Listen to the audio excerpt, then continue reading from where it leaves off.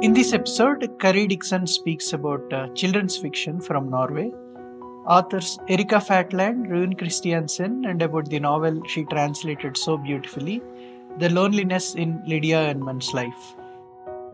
Kari Dickson is an award-winning translator from Norwegian. Her work includes crime fiction, literary fiction, children's books, theatre, and non-fiction.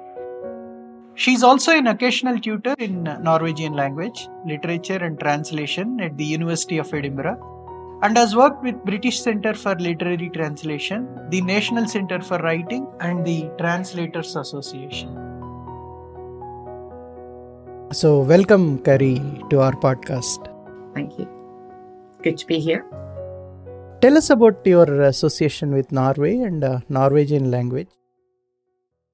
My mother was Norwegian, so I grew up speaking Norwegian because I was very lucky because my grandparents couldn't speak English.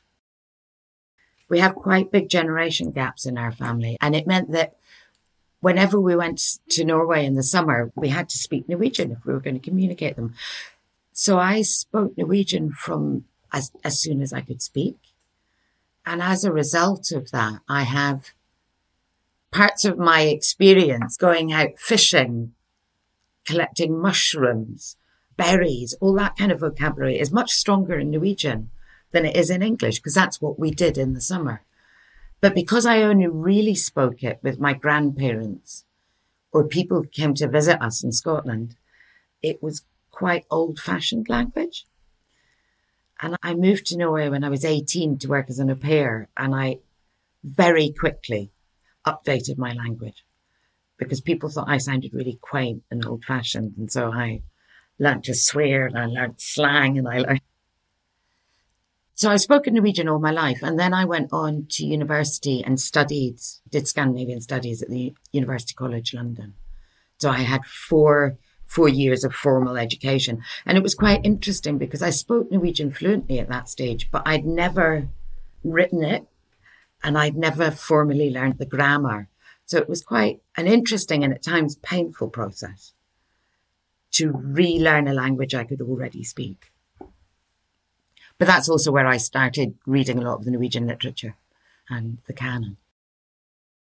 So when you say Norwegian, you have different versions of Norwegian, I believe, because I was reading articles about Jan Fossa. Aha.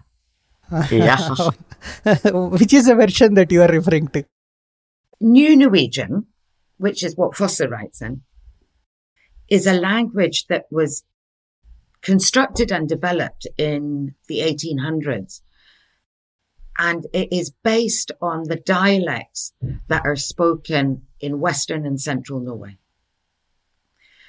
So it's actually only spoken on TV and on stage. What people speak is their dialect. And then Nynorsk, in a way, is a written standard for that people. And it's spoken mainly it's used mainly on the west coast and central Norway. So I grew up. The Norwegian I speak is the Norwegian that they've always spoken on the east coast, but the written standard is based on Danish and is developed from Danish. This is interesting.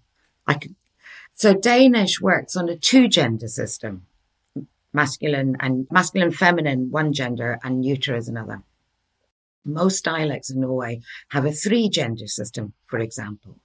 So there have been all these language reforms through Norway, from riksmål, which is the old-fashioned, what the Danes spoke. It's basically Danish with a Norwegian accent. And that's what is the written, whereas people would be speaking their dialect, they would be writing riksmål. Riksmål then developed into something called bokmål. And then there's even something called radical bokmål, which is where they use a three-gender system and A endings. So language in Norway is pretty complex and often quite political because it's what you choose to speak. But they have the advantage of it is that dialect is perfectly accepted.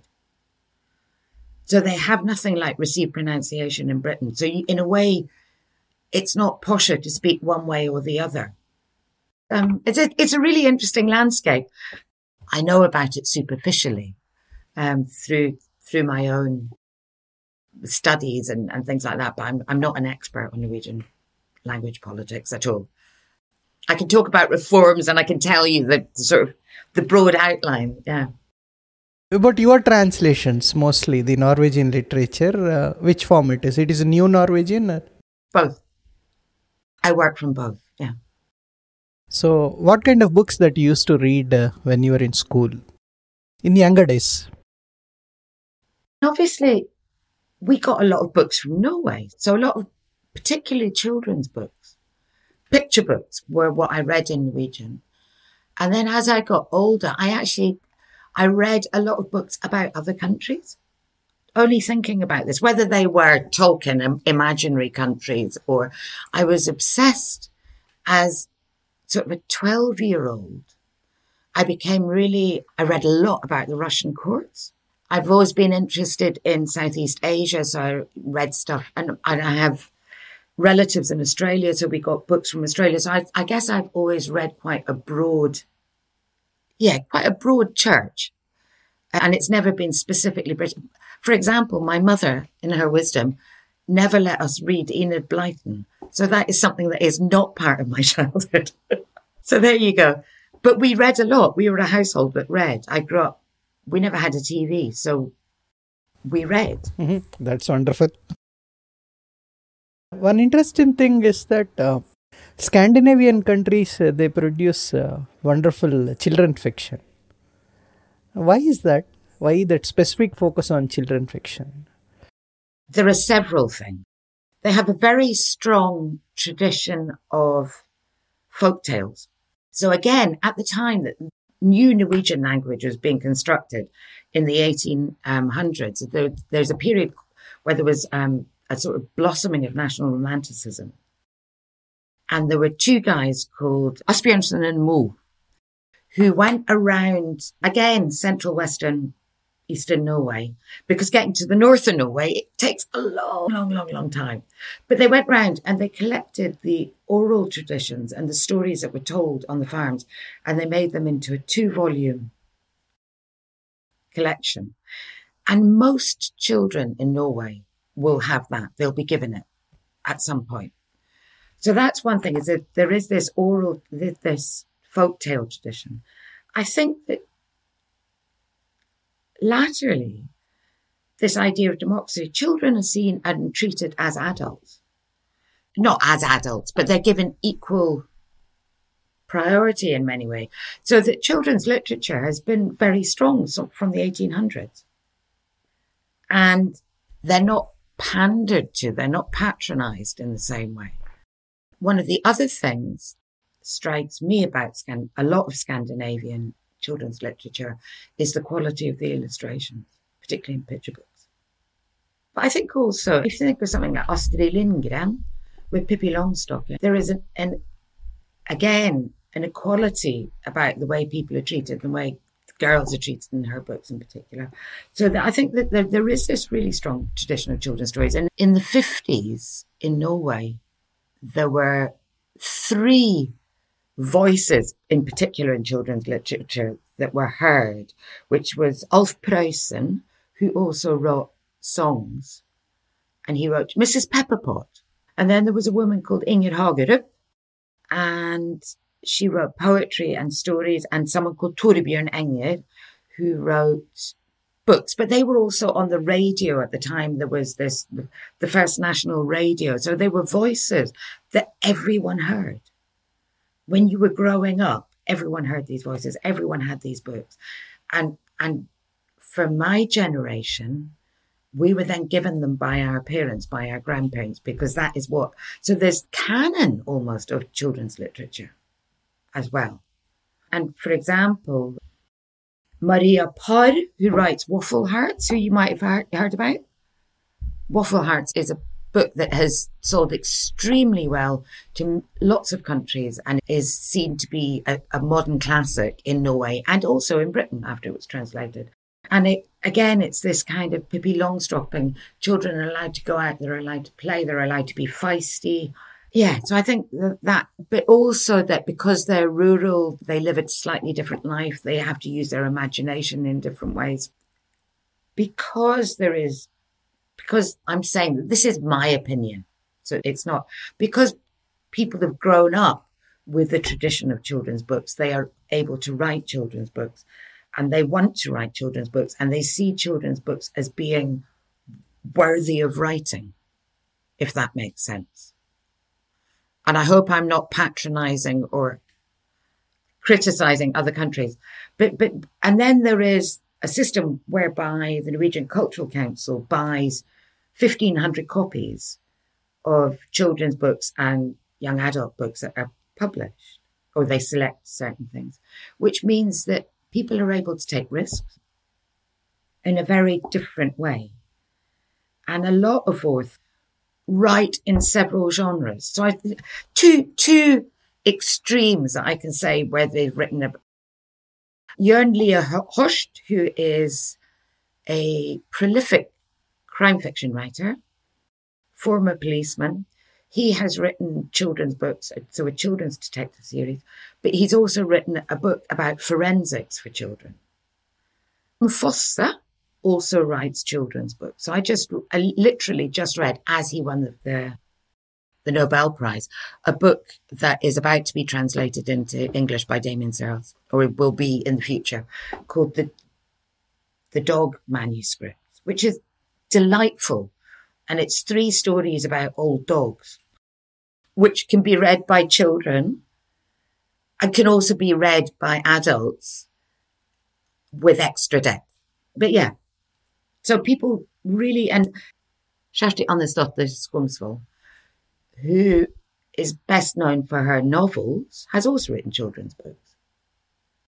So yeah, I think it's given a lot of, and you asked about if there are any indie, and I say this again with a bit of caution. To my knowledge, as far as I'm aware, there are no publishers in Norway that are dedicated to children's literature. All publishers publish children's literature.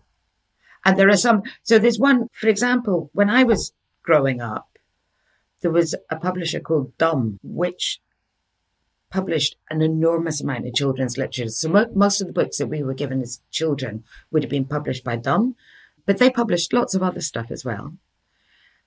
And they merged with Cappelen, which was one of the big publishing houses, in 2007 to become the biggest publishing house in Norway. So the major publishing houses all have children's sections, and they all have agents who are dedicated to selling children's titles. But to my knowledge, and if anyone hears this and can correct me, please do, to my knowledge, there's no one who's dedicated to children's literature. And and young adult fiction is on the rise at the moment, and it's on the rise as an export from Norway. So it's more popular, and you asked about why again, and I think it's also because they cover subjects that are difficult, that other cultures may not. So there are books about death, there are books about sex for children and for young adults, there are books about, and just think of Jostein Gaarde, Sophie's World, was written for young readers. It's not a picture book, but it was actually initially aimed at teenagers to teach them, or young people to teach them about philosophy. Yeah, that's wonderful, because that creates a very strong reading culture in the society as a whole, the whole country, right? So it's wonderful. And an interesting thing is that Norwegians were very slow to take on. They have a lot of book clubs. So I think the physical book is still very, yeah. What sparked your interest in translations? I thought about it vaguely when I was little and I was reading these books that my friends couldn't read. But I don't think I knew you could make a career out of it, if that makes sense. And I initially worked in theatre. I was a front house manager. So I'd studied Scandinavian studies at university, and then I went off to work in theatres in London. I don't know. I think that my name was put forward by one of my university lecturers, but I was asked to do a literal translation of an Ibsen play. So The Lady from the Sea was the first play that I translated in a literal version, which was then used by the Women's Playhouse Trust and scripted by a playwright. So I did my initial literal translation, and then I met with the director and the playwright, and we talked through the translation. The playwright went off and wrote a new script, and then it was directed.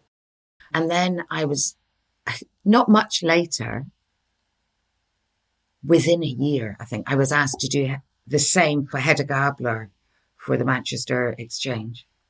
And that made me realise that it was something that I could do and that I enjoyed.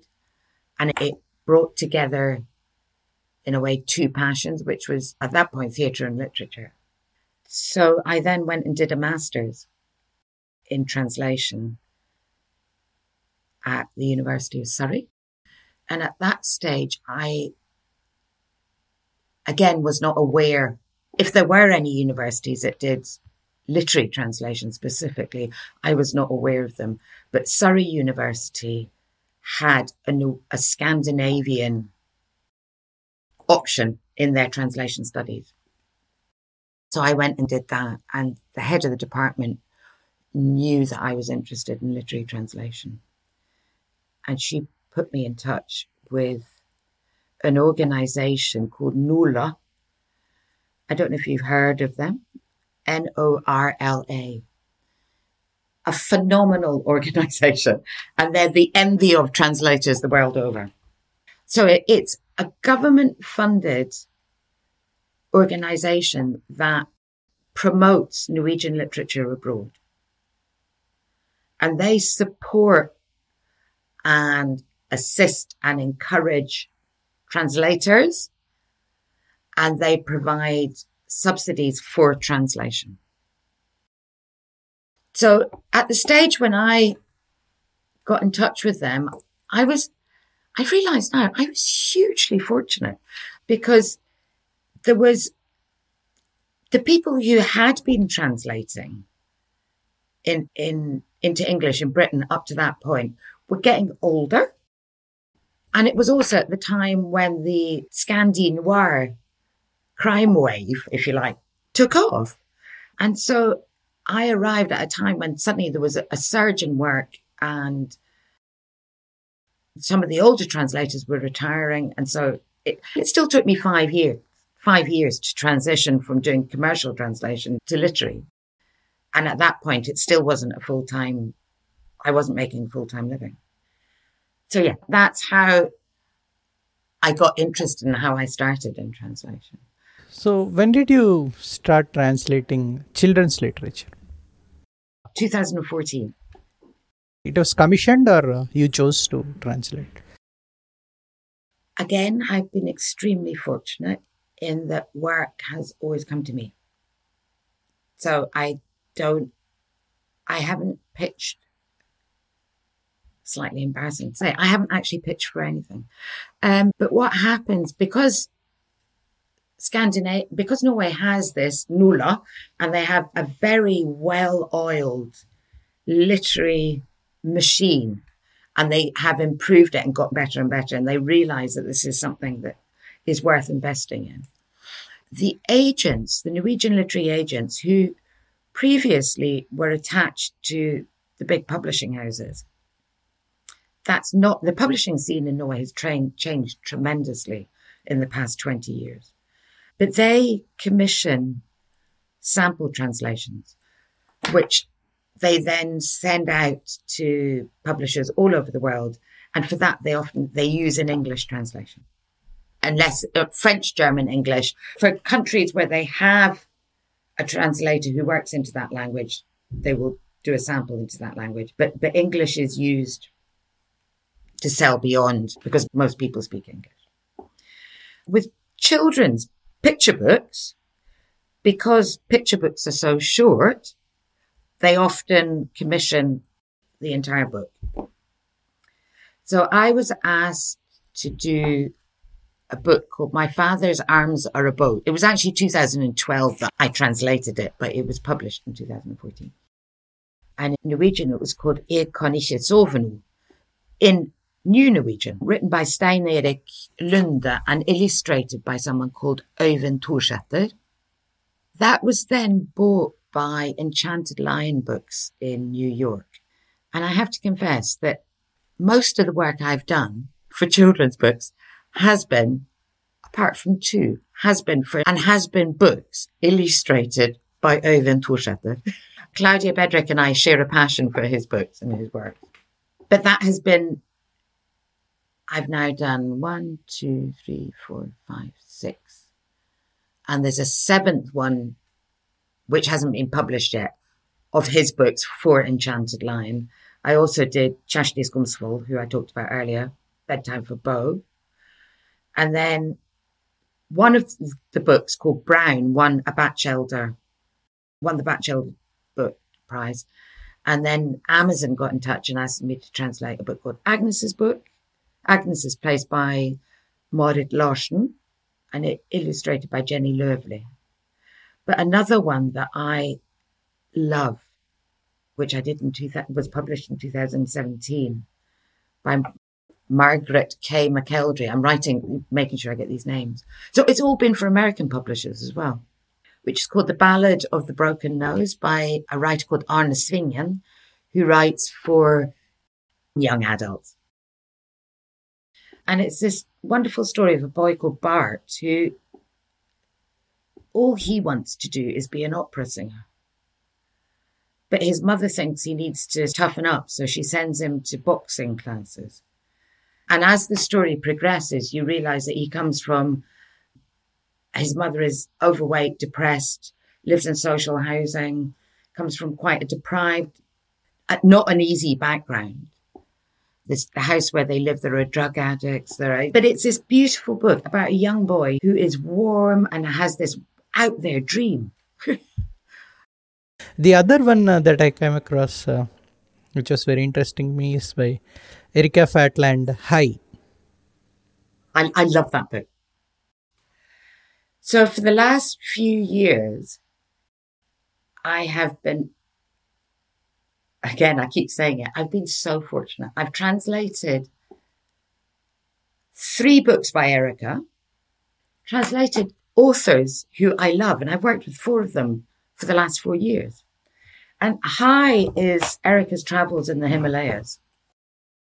So she's a remarkable woman who goes off for months on end and travels on her own. And the first 2 novels are basically about Russia. And Hi is about, the Himalayas. And she travels all over the Himalayas to the most remote places on her own and is primarily looking at women in the Himalayas. When I read it for the first time, I said to her, gosh, this is very different from your other books. There's less history. And she went, oh, I wouldn't dare embark on the history of all that part of the world and all those little countries and all those, and Indian history. And it's very much about her meetings with people. And it makes me want to go there so badly, to some of these little tribes up in the back. Fascinated. And I think that is her real strength, is her meetings with people. And she says that in order to do that, she has to travel alone. And she goes off on her own on these long journeys to places where they might not have seen, and certainly in Russia and things like that, where they might not have seen a small red-haired woman before. But she has an ability to talk to people and to get stories out of them. And one of the interesting things she said about Hi is that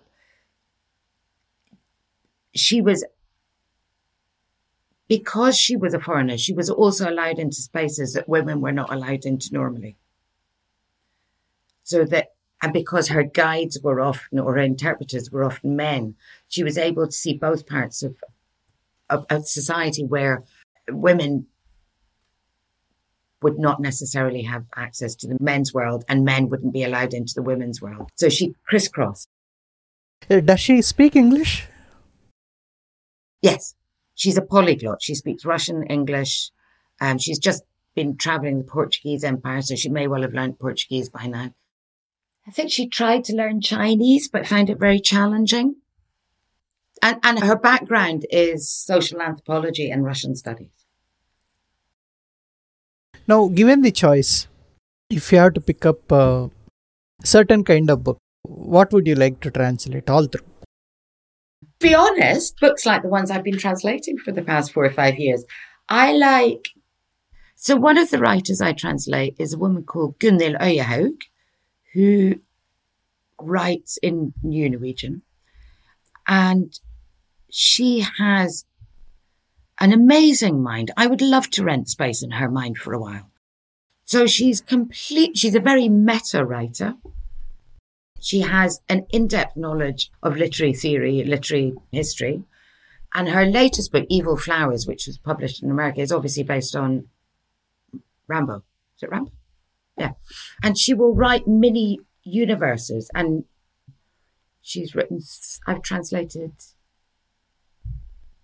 2 novels and 2 short story collections. So she's written most short stories. So they really are mini universes. And they might have an arc. So there might be a string running through them. But her mind is extraordinary. So and that varies from love stories to and love stories between humans and androids up on in a space shuttle. And there was one that I remember I started out on, and it was about a man sitting down at the fish market in Bergen. You never quite know whether he's actually just pretending to sell things because he likes being part of the community, but it's very realistic. And then he sees another man running along the end of the pier and he wonders why he's carrying a heavy stone. And then in the footnotes, you read about this man who's carrying the heavy stone, and it's completely fantastical. He has to wade through syrup to go to school. And I love that bonkers, the way you have to just go with her because she digresses. But I've learned to trust that she will always come back. She will always loop it round. And is structurally and stylistically a really good writer. Rune Christiansen, who I know we're going to talk about, is also a great stylist. And I also translate his partner, Mona Høvring, who is also a poet and a writer and a stylist. And she can write equally fantastical novels. And I love doing that kind of thing, where I'm challenged linguistically, I'm challenged stylistically, I'm thrilled by madness at points and also touched by beauty. What more can I say? And when I do things like this, it's really good because it reminds me of my great good fortune. Yeah. So tell us about the harshest criticism and glowing praise you received in your translation work. The harshest criticism was for a crime novel that I translated, and it was an online review. But they said, who is this woman? She's like a 4th grade translator. She's got it completely wrong. She clearly doesn't speak the language. Oh, that must have been around 2010. Trying to think I've been translating for about 10 years then. Another one was where an author refused to work with me because he thought I wasn't good enough. But then, go figure, the next book I did won a prize. But I have a little stash that I keep in the archive from my emails, was from James Wood, the American literary critic and literary scholar, who done a short story by Gunhild Øyehaug, the woman I was talking about, for him, and Claire Masood for a publication that they were editing. And they wrote back and they said, we don't want to change anything. And for me, from James Wood as a literary big god, if you like, in America, that's my personal bit where I thought, wow, I was starstruck. So, were there any characters that had a lasting impact on you after translating it for a while? Lydia. Oh, Lydia Erneman. I want to be Lydia Erneman. I'm glad that I picked that book. I want to live her life. I thought that was very neat when those questions came under. I have a lot to talk about the book. Have you read it? Yes, of course. Did you like it? Of course, yes. Of course, yes. So, what does translation mean to you personally? There's a broad range of things. For me, it's something I can do because I speak two languages, and it allows me to live in the two worlds and cultures that I've grown up in. Some days I feel more Norwegian than I do British, and some days I feel more British that's irrelevant of where I'm living. And I often say that I'm happiest halfway between the two countries. Doesn't matter which direction I'm going in. So that ability to live constantly in two cultures, two languages is a privilege. And that is my skill, if you like. I often talk about translation as a way of life. So this idea of it is a career.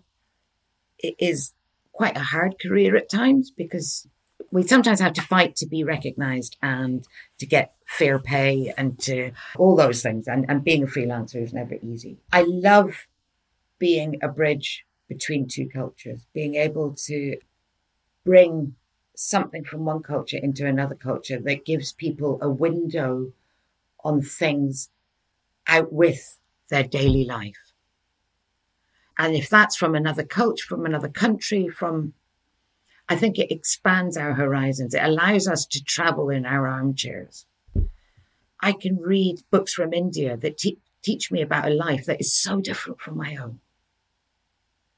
So I think that is absolute value of translation.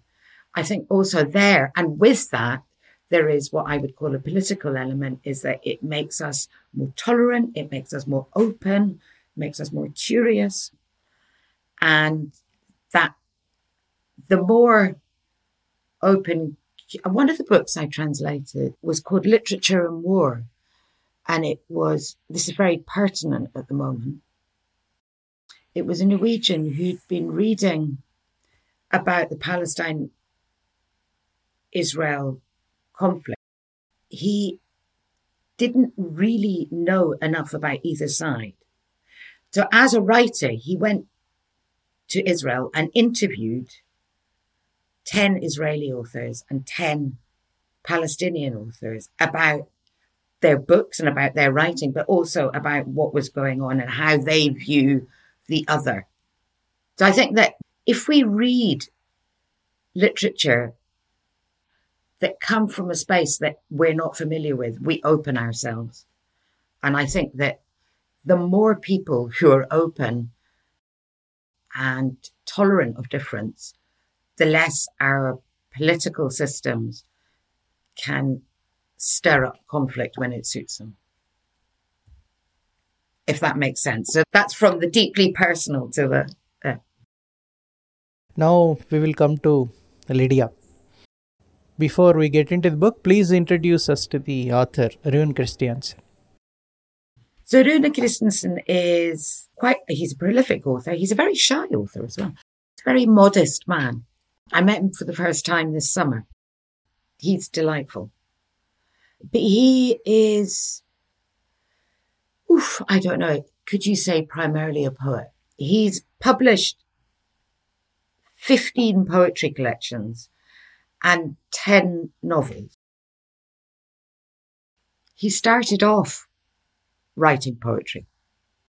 So his first publication in 1986 was poetry, and his first novel was published in 1990. And he's also done a novella and a collection of essays. His most recent publications have both been poetry. And then in 2021, his last novel is The Case of the Caprice of Lost Time. It's going to be called, and it's going to be published by Book Hug in Canada again. And he has a very distinct manner of writing where titles are entire little compositions on their own. So I don't know if you notice that the start of chapters, they have some quite complex chapter headings, which are stories. He often has chapters where there are extracts from other fiction or from things that do not belong strictly to the story, but that back up what's going on. And each chapter, and the way he writes is that they're often very long paragraphs, they're quite long sentences. I don't know, it's poetry. It can be very simple. It can be very simple and it can be extremely poetic. But it's like he layers things. So it's like building up a painting. So for me, it's I really visualize the lives of these people and how they live. And one of the other extraordinary things is there is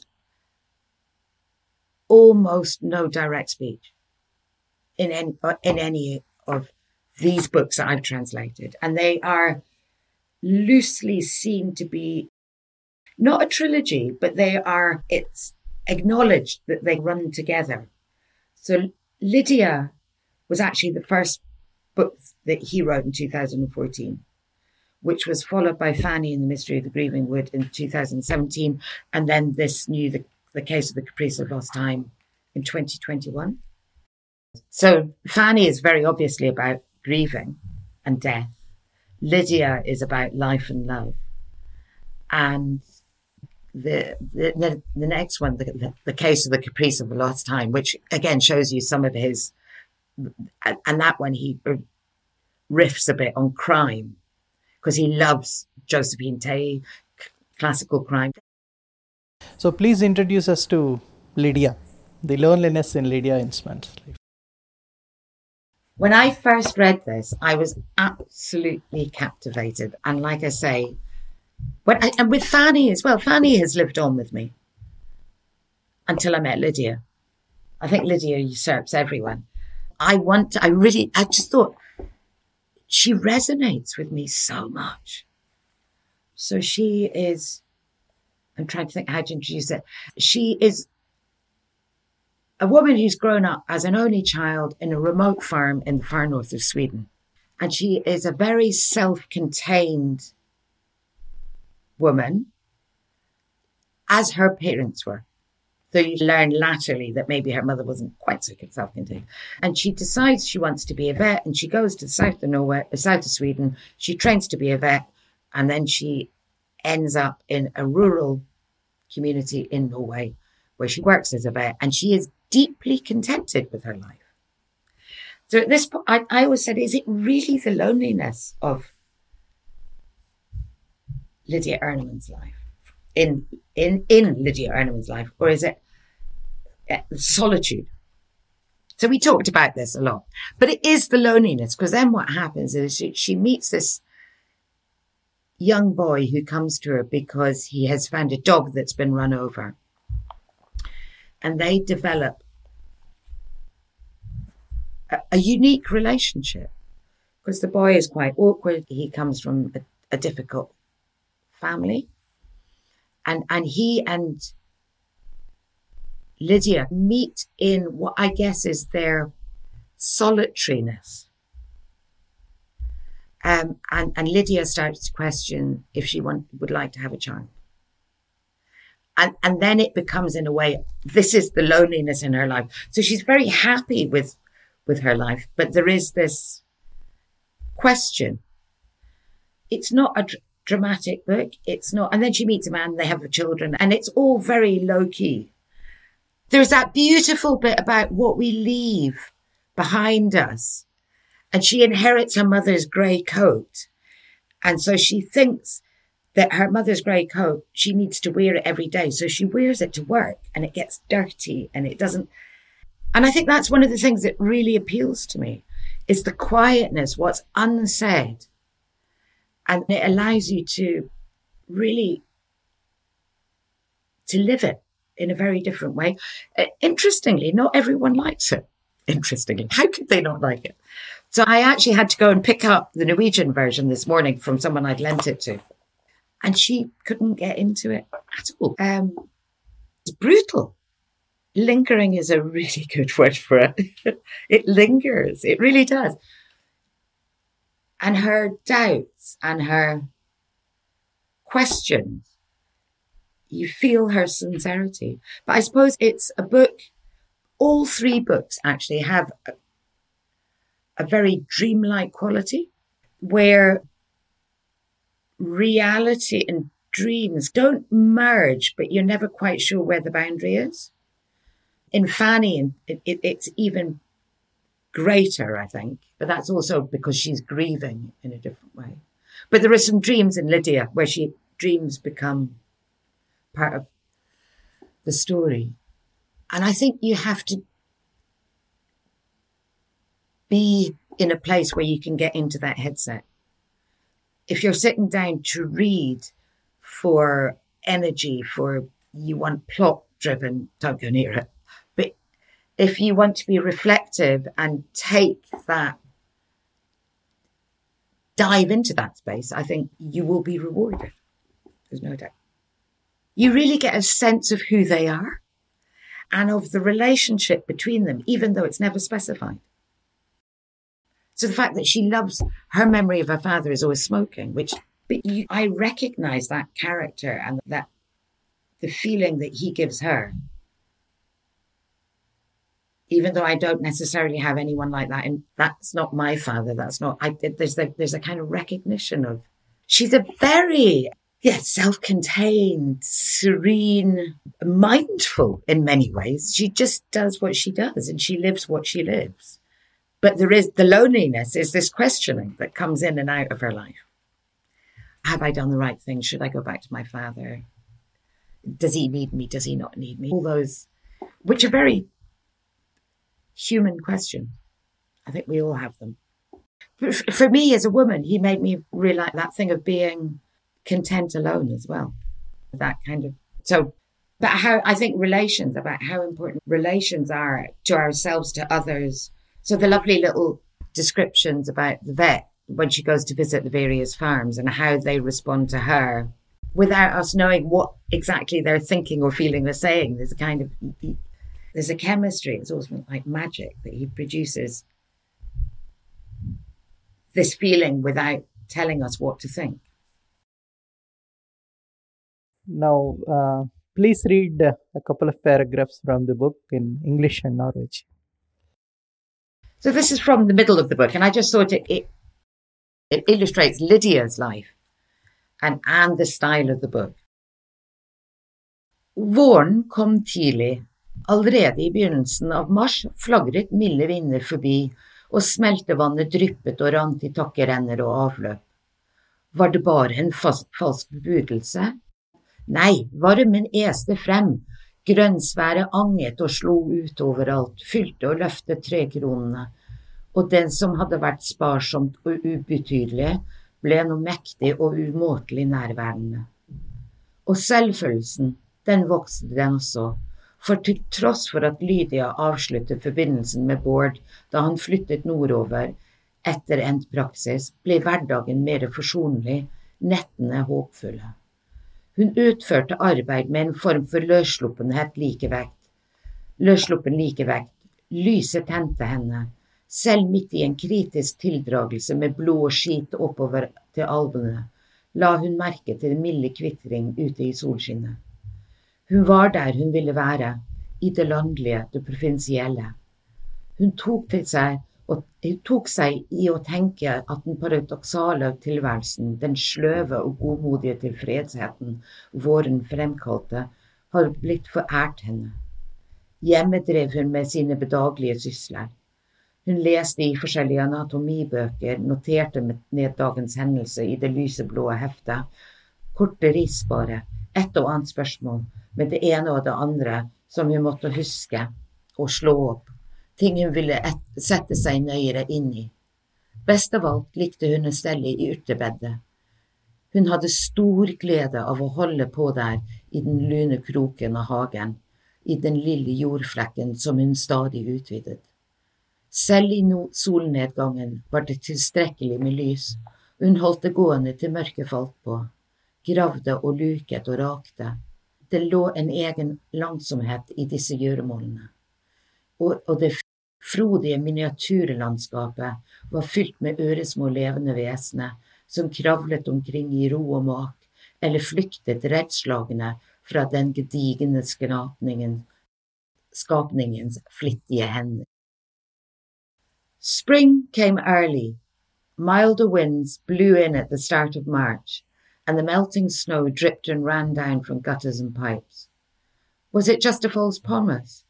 No, the warmth continued, the grass swelled and released its scent, the treetops filled out and lifted their heads, and what had been sparse and insignificant now became vital and intensely present. Her self-esteem grew too, and even though Lydia had broken off with Boyd when he finished his placement and moved north, her days were more appeasing, her nights hopeful. She carried out her work with a kind of unrestrained equilibrium. The light served her well, and even in the middle of a critical situation with blood and shit up to her elbows, she heard the gentle twittering outside in the sunshine. She was where she wanted to be, in the country, in the provinces. She found herself thinking that this paradoxical existence, the lethargic and good-natured satisfaction that came with spring, had been bestowed upon her. She occupied herself with leisurely activities at home. She studied various anatomy books, made notes about the day's events in her light blue journal, brief outlines, the odd question, this and that to look up, things she wanted to explore more. But most of all, she liked to work on the herb bed. She got immense pleasure from this sheltered corner of the garden and the small piece of ground that she was constantly expanding. Even at sunset there was light enough, and she would carry on digging, weeding and raking until darkness fell. There was beautiful slowness to these chores, and the lush miniature landscape was teeming with tiny creatures that wriggled and peacefully crept around or fled in terror from the giant being's hands. Thank you very much, Kari. Thank you for the time and the wonderful session. You're most welcome. Thank you.